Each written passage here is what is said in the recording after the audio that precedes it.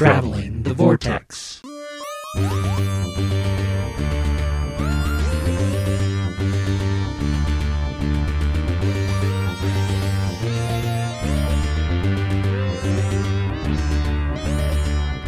We've joined the Doctor as he travels the vortex and awaken from cryogenic sleep for episode 480. I'm Keith.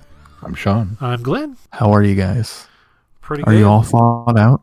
All thawed out? Yeah. From our cryogenic sleep? Yeah. Yeah. I've got, that little, when you wake up, you got to stretch a little bit and get it worked out. Just kind of, I still got that, but. I have ice chips in my ears. Did you guys watch anything this week? We watched WandaVision. I was just say, are we all caught up on WandaVision, or we have to wait till next week to talk about it? Mine will be tomorrow.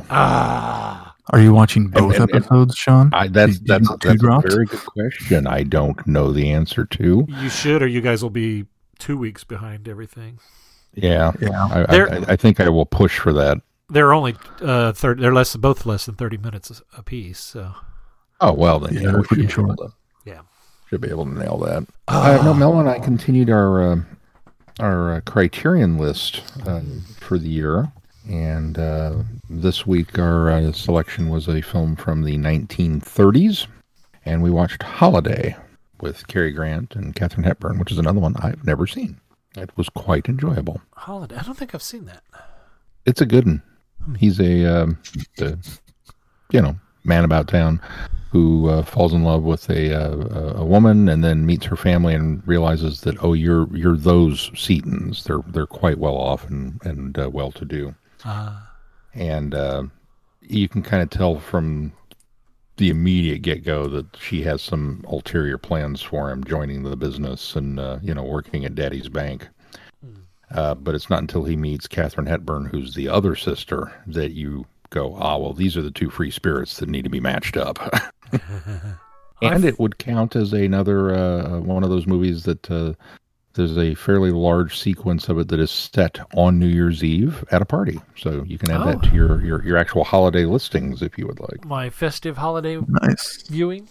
Glenn, did you watch anything? I finally got around to watch Wonder Woman 84? And? You're right. It's pretty much a hot mess. There are things in it that I like. There's too many tropes. It's too cheesy in spots. It's a little over the top, and I agree that there's a lot of scenery chewing from the bad guy, quote unquote bad guy in it. There are things that are redeemable about it. I think that Gal Gadot just still knocks it out of the park in her performance. She's the embodiment of Wonder Woman. But I don't know. Did you see it yet, Keith? I have not. Okay, so I won't go too much into spoiler territory then. But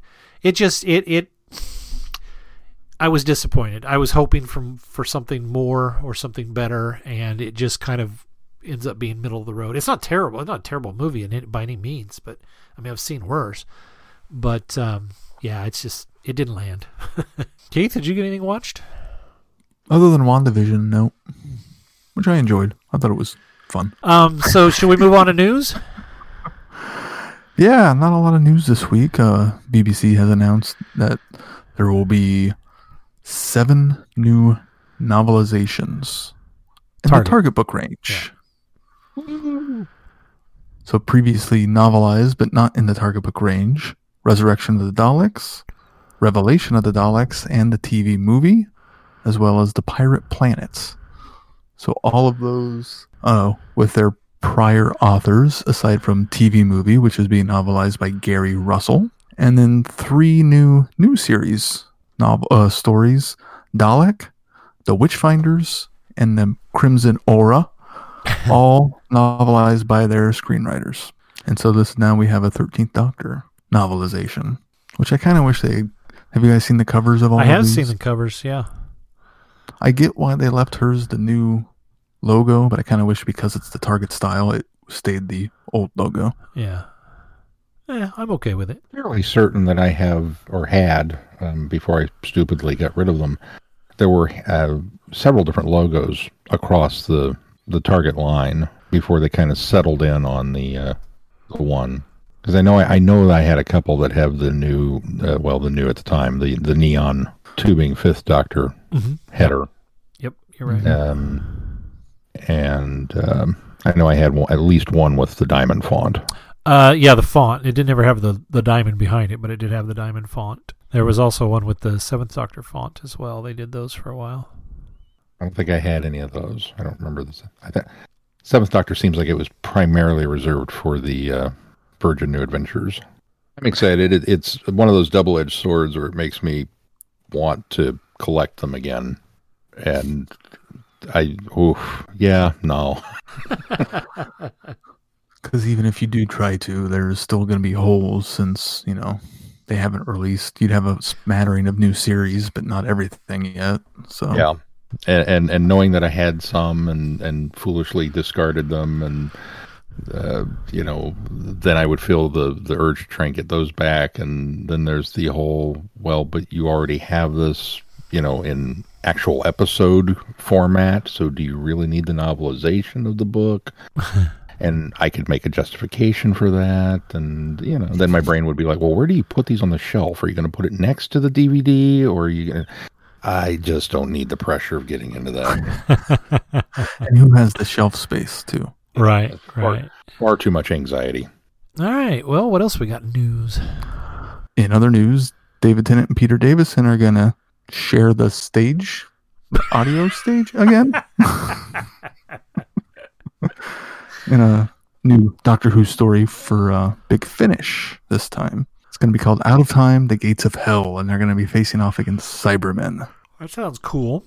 I know that this is legit news. I know that they really haven't done all that much together, in character. But I feel like every time, I feel like there's an abundance of information, it seems like, that comes out about David Tennant and Davidson.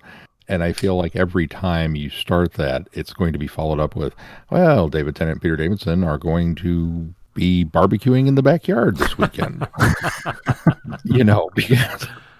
Because it just feels like that. Is it just me? I just feel like David Tennant's everywhere. He seem to be everywhere right now.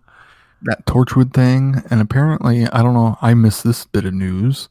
This story is the second of a trilogy of multi-Doctor specials that Big Finish is doing, and in August 2020 the 10th Doctor met the 4th Doctor. Yeah I thought I told you guys I listened to that one. I think you did, but I don't remember you mentioning the 4th Doctor or the 10th Doctor. Oh yeah, no, I listened to that. It was good. It was really good. That came out last year. It's a really good story too. I really enjoyed it. I didn't realize that it was, you said multi, I didn't realize it, I guess I didn't know it was the first one in a series of the ones they were going to do. But are they all going to be with the 10th Doctor? The 10th Doctor and some other Doctor? He must be, because... part of his farewell tour. Yeah, no. So that's coming out this year. I'm excited for that. I think that'll be fun. I like those. The one with he and Tom Baker was a joy to listen to. It was really good. All right, well, should we move on to, speaking of the 4th Doctor, our reviews? Actually, we probably ought to do the short story first, because I think chronologically they work that way. I think. I had it pulled up earlier. I didn't look. I think it does. I think chronologically exit strategy happens before and after. but I think it's right before. All right, you ready for the official Doctor Who synopsis? Oh dear. Go ahead. The Dalek strategist considers its options. Dun dun dun. I like this story as a neat wrap up to kind of everything. Unfortunately, we read it before we have finished and learned consequences of All Flesh is Grass. So, but we also kind of knew where it's headed because of Mutually Assured Destruction. And I think we know the Daleks escape with the 8th Doctor on board, and then the 8th Doctor causes havoc, and right, pulls everybody and everything out into the vortex. Yeah. Yeah. No, you're right, but I guess in a perfect world I would have done mutually assured destruction and this after all flesh is grass. But yeah, definitely. oh, how soon I change my stripes. I like this. I like that the strategist is sort of pondering his fate, and we kind of get a recap of what has happened, and that the Emperor's backup plan has failed for them to take out Gallifrey. That this is the ultimate end. But I also I think the best thing about this story, there's not much to it, but the best thing about this story is when the strategist is thinking to himself about, time was the ultimate enemy, and the Daleks have created temporal weapons in the past, and the Time Lords have modified Dalek history, but neither side has yet fought an entire war where the background was time. And then he said, and the where the weapons used were time. Fascinating. I love the way it ends. It's really, really cool. Just the hints that he is part of the manipulations that kicks off the Time War in full. Yep. Yeah. It also leaves us with him going somewhere where we don't necessarily know where he, because he sort of phases to somewhere else, and they leave it a bit open-ended. He does a emergency temporal shift, and they leave it a little open-ended as to what happened next. So yeah, I like the idea of the strategist being out there somewhere. Yeah, I kind of wondered if maybe we had gone down this road of the strategist being the one that survived in space. I had to go back because I thought, maybe this was because I think Sean had suspected that early on, and then I think I hinted to it last week or so. But then the more I thought about it, I went back and looked again, and they specifically say it's a drone Dalek that's in that ice. So and obviously genetics of the Daleks we presume must be that same drone that the Emperor got the message from. So yeah, and it specifically says drones. So we'll just have to wonder where the strategist ended up. Maybe that was purposely done because he's being primed for a return at some point. Yeah, I wonder. I think he's a bit of a fan favorite. I mean, I've seen a lot of reviews of Time Lord Victorious materials, and a lot of people always speak highly of how well the strategist is written. So he, at the very least, is a writer's favorite. You can tell everybody who writes for the strategist really relishes in what they do with them. I would agree. I don't know much more to say about this other than it just really kind of puts a cap on the Daleks story. It's a nice little coda. At least it puts a cap on the Time Squad for the most part. Yeah. Mostly because, we do have one drone that escapes and gets the message back and starts this whole loop again. But should we move on to genetics of the Daleks then? Cryosuspension revival complete.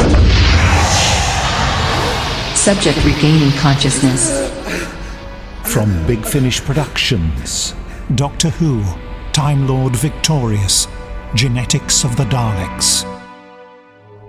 He was right. This unit has been opened and emptied. Captain? Yes, Swan? Someone's been down here, removing alloys and replication tech. I'm afraid I'm as much in the dark as you are. All I can tell you is, I'm here to help. Probably means you're in terrible danger. Intruder defense system activated. I will kill you for this! I was wondering, if it's not too much to ask, whether you'd mind terribly locking me up somewhere else, somewhere more secure.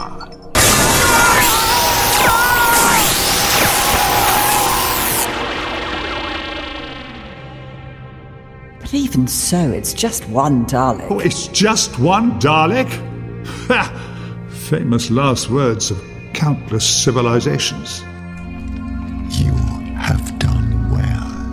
They do not suspect. The machine you created for me, activate it. Yes. Big Finish. We love stories. I like this. I liked it a lot. I did too. I like that.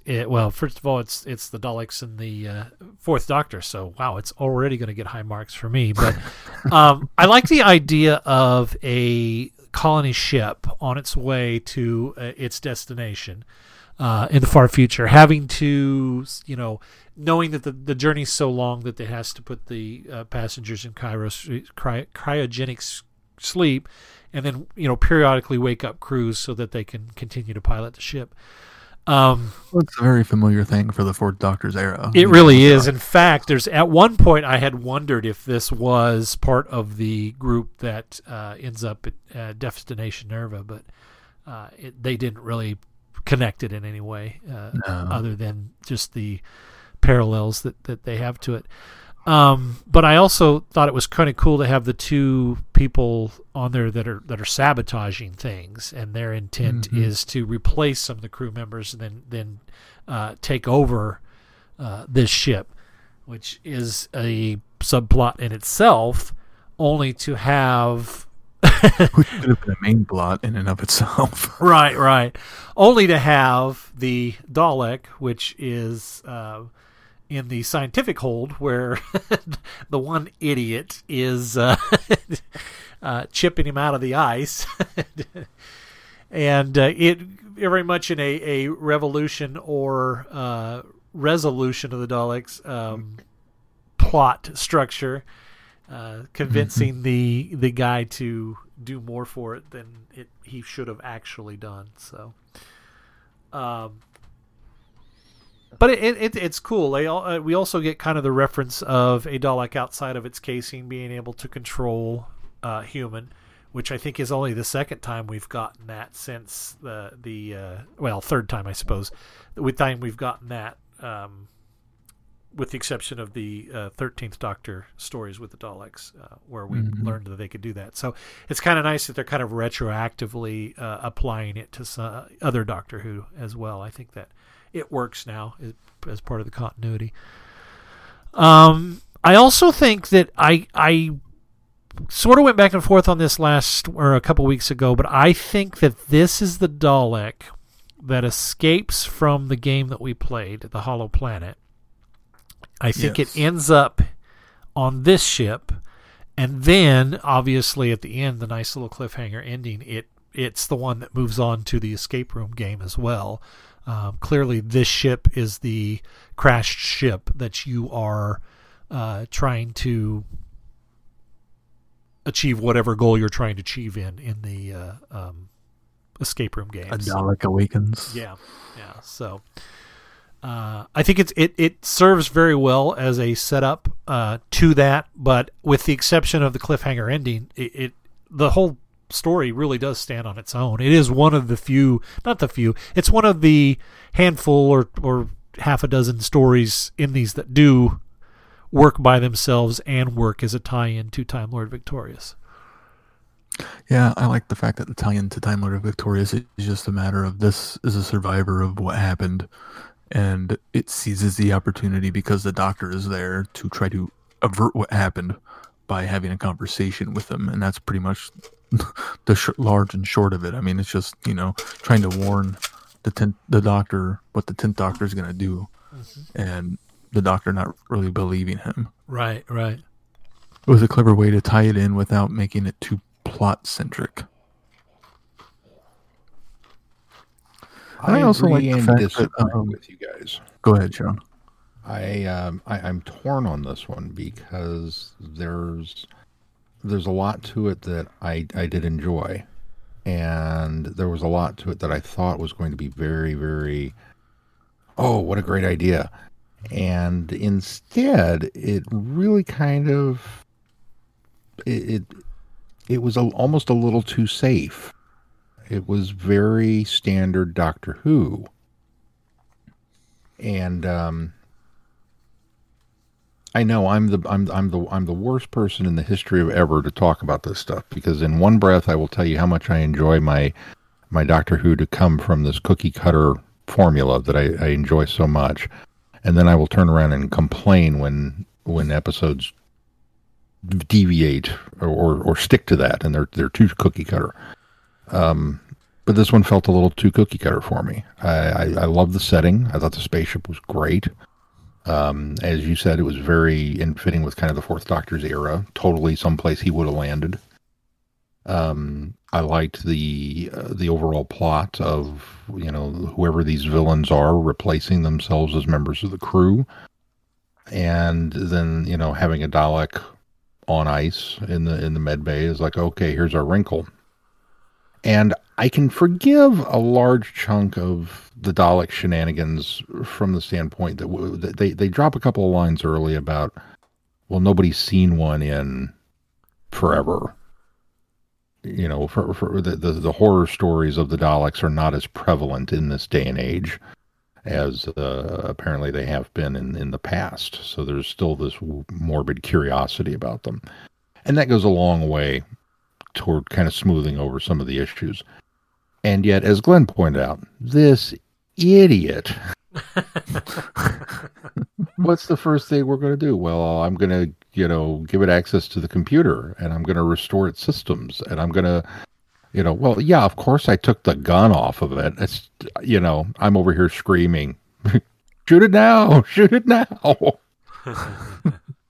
And, obviously we have the advantage of hindsight, foresight, being outside the story, whatever you would like to call it. But you've already got a couple of anomalies. You've got a stowaway. You've got people waking up who, you've got things disappearing from store. That all together is immediately enough to go, I don't know if any of this is related to the Dalek, but step one, we're flushing it out in airlock. We don't need it. I also felt that being a, such a stereotypical mad scientist, he's out here to discover, and he's going to, my God, think of everything we could learn, and his noble quest dealing with this thing, and how easily he was perverted. It's kind of like, we've kind of done that, but this whole story is we kind of done that. I mean, I think that's why you feel like it's a very cookie cutter, and I would agree. I won't disagree with what you're saying. I think though that the elements of the whole, because it feels so familiar, maybe is why I kind of liked having that safety net, especially with all the stuff that we've done that's been a little high-minded or different or not so cookie cutter and kind of thought outside the box. So I think coming to this one as more of a security blanket for me is probably why I enjoyed it. Because you're right, there's a lot of familiarities in it. There's the cryogenic sleep that is very typical of the Fourth Doctor era. There is the Doctor being captured and being the pacifist that he is, figuring out how to keep himself from getting killed while he's in captivity by, telegraphing to his captors that, he's just going to stay right here. Something's wrong. I mean, that's very much in line. We've seen that happen before, that sort of thing. So I would agree that there is a lot of familiarity with this story. But I think for me, it was such an enjoyable, fun time that I was okay with the comfort zone of it. And I think the familiarity that bothered me the most, it was a lot of the Dalek stuff, because it's so similar to resolution of the Daleks. I mean, there's a Dalek that gets saved and a guy that gets under control, and then they have the idea of all these Daleks being bred. I know it's a slight change in the fact that they're manipulating the genetics, but they were feeding the Daleks humans anyways, so it's still kind of mixing the two together. And then they're going to create casings for them all. So all of that aspect is very similar to each other. And so for me, what I enjoyed about it is the spaceship stuff, the cryogenic sleep, the stuff with the Syndicate. And then the Dalek stuff, once I kind of got past we're doing the exact same thing we just did at New Year's. Okay. I just went with it and had fun. Oh, how the short-term memory affects you. They were using humans in order to manipulate their genetics all the way back to the long game. Well, that's true. Yeah. So, but, again, it's something that's Daleks been used before and is a Dalek device. So your argument still stands. I thought it was funny though, because it was so recent in memory that you compared it to the most recent time. And if it hadn't been as recent, it probably would not have been a thing Right. that kind of flagged it for me. Right. You know, I know they've done it in the past. It's just we just did this, and it's not to its fault. It's not genetics of the Daleks' fault. They probably didn't have the script to resolution. How would they know? Right. No, I'm In fairness, they did release theirs first. That's true. That's true.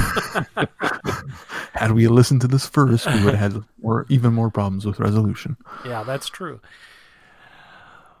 I think it's funny that the Daleks have this very forward-thinking, well, we're going to liquefy humans and use their genetic DNA to strengthen us. Oh, we're going to... I mean, it's kind of been a prevailing thought process. We've seen this idea crop up before, and again and again, to the point where even, and I won't get too into it, but even the novel that we're going to review next week, that in a way that is a piece of what's happening. We're going to add other DNA to us to make us stronger. Right. And yet the Daleks are so Puritan, and you can't do that. No, you are not Dalek anymore. Even though that's part of the joke, I guess, is that there is no pure Dalek anymore. To be fair, we have different eras of Daleks, and we have different factions of Daleks that have believed different things. We have Resurrection of the Daleks was sort of the catalyst for the Civil War, but we've had that all the time, where we've had Dalek factions that are like, using genetics in order to advance their species, and we've had the group of Daleks that have been very pure. We don't taint the genetic code. So I think that this one you can easily just slot into that. This group, in fact, the new emperor or the Golden Emperor of this time and his legion of Daleks are basically the ones that don't, that adhere to the fact that using other species genetics to advance Daleks and make them stronger is okay. But there would be another group somewhere else that are, that would be absolutely wrong. So I think you can separate them. I don't think, it's easy for me to say that, but I think with so many Dalek stories out there and their timeline being so vastly broad, I think it's okay to say, well, this is a time or this is a faction that it's okay. So I wouldn't look to that as a fault. Yeah, no, you then have to ask yourself, well, okay, which timeline is this? Are we dealing with Daleks of the Fourth Doctor's era because it's a Fourth Doctor story? Or does that, whatever gap that they've been off the stage for a while, indicate that maybe this is set further down the road before the new Daleks, have come into play? And even I don't know. Then, you look at the cover and you have a gold one. Well, I get the impression that this group that we're dealing with now is the lead up to the Time War Daleks. So I think we're at that point in the time. As these little books that come with the figurines call them the Restoration Era. Right. Restoration Era. Thank you. I couldn't think of the word because we needed another R. Restoration of the Daleks. Yes. But yeah, so there was that. I enjoyed Tom Baker very much. He once again is just, having fun. I was also a little soured on the ending. I think the wrap up came a little too quick, a little too conveniently. Oh, we just blew him up. Okay, that's it. There was no. They didn't have to work it to get to that resolution. They just kind of fell into their lap. That, well, this chick does her thing, and then feedback loop, and then they blow up. Okay, good. Well, okay, we'll see you later. Never mind that we're leaving this one guy, on the ship who had his whole family down in cryo storage, liquefied and fed to the Daleks. Yeah. I'm sorry, this guy is suicidal. He's gonna crash this Starliner into the nearest sun. Right. You don't do the irresponsible thing and leave him alone. And then he does an even worse irresponsible The fourth thing. Doctor does. Yeah. he does an even worse irresponsible thing. He goes down to the storage or the science bay and goes, well, here's pieces of this Dalek. No. It's like, dude, come on. Now, again, it's a Dalek story, and specifically this Dalek has to survive to create the perils in the next piece of this overarching story. So I have to allow it, but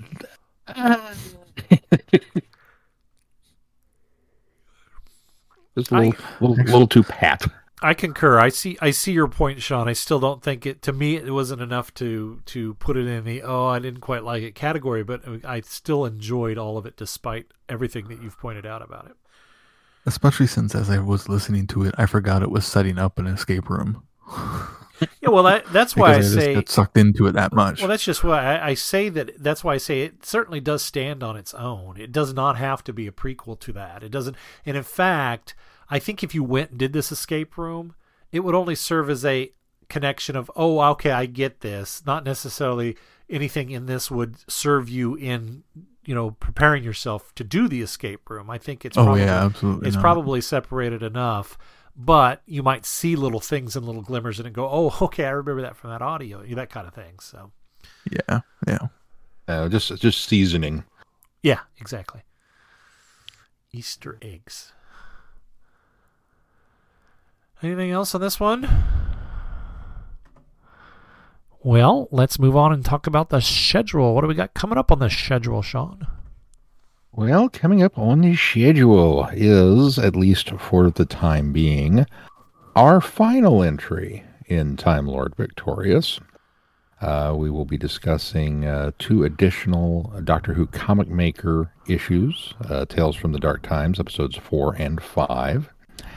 And then the novel by Una McCormack, All Flesh is Grass, which is kind of the sign-off. At least what we're leading to believe, being led to believe, is kind of the sign-off event. There are still a few more pieces of Time Lord Victorious that are out and about, some of which have had their release dates change, and so will not be readily available. But we will pick those up a little bit later on when they are widely available, so that we can give them a view. Along with we'll kind of go back and give you a complete overview of everything.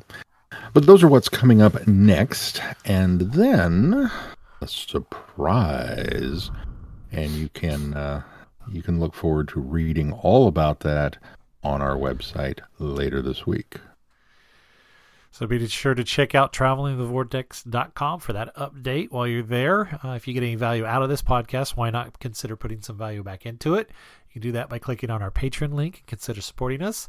Also, consider giving us a 5-star review wherever you subscribe to podcasts, especially on the Apple iTunes store or the Apple podcast site. That 5-star review goes way above and beyond in boosting our the attention for this show. So we appreciate if you could do that. If you haven't given us a 5-star review there, please consider doing so, and make sure you join in the conversation on our listeners forum on Facebook. Anything else we need to touch on before we close this one out, guys? If not, I believe so. Until next time, I'm Glenn. I'm Sean. I'm Keith. Cheers. Good night, everybody. Be seeing you. Thanks for listening. You have been listening to Traveling the Vortex. Doctor Who and all of its associated programs are owned and trademarked by the BBC. No infringement is intended or implied.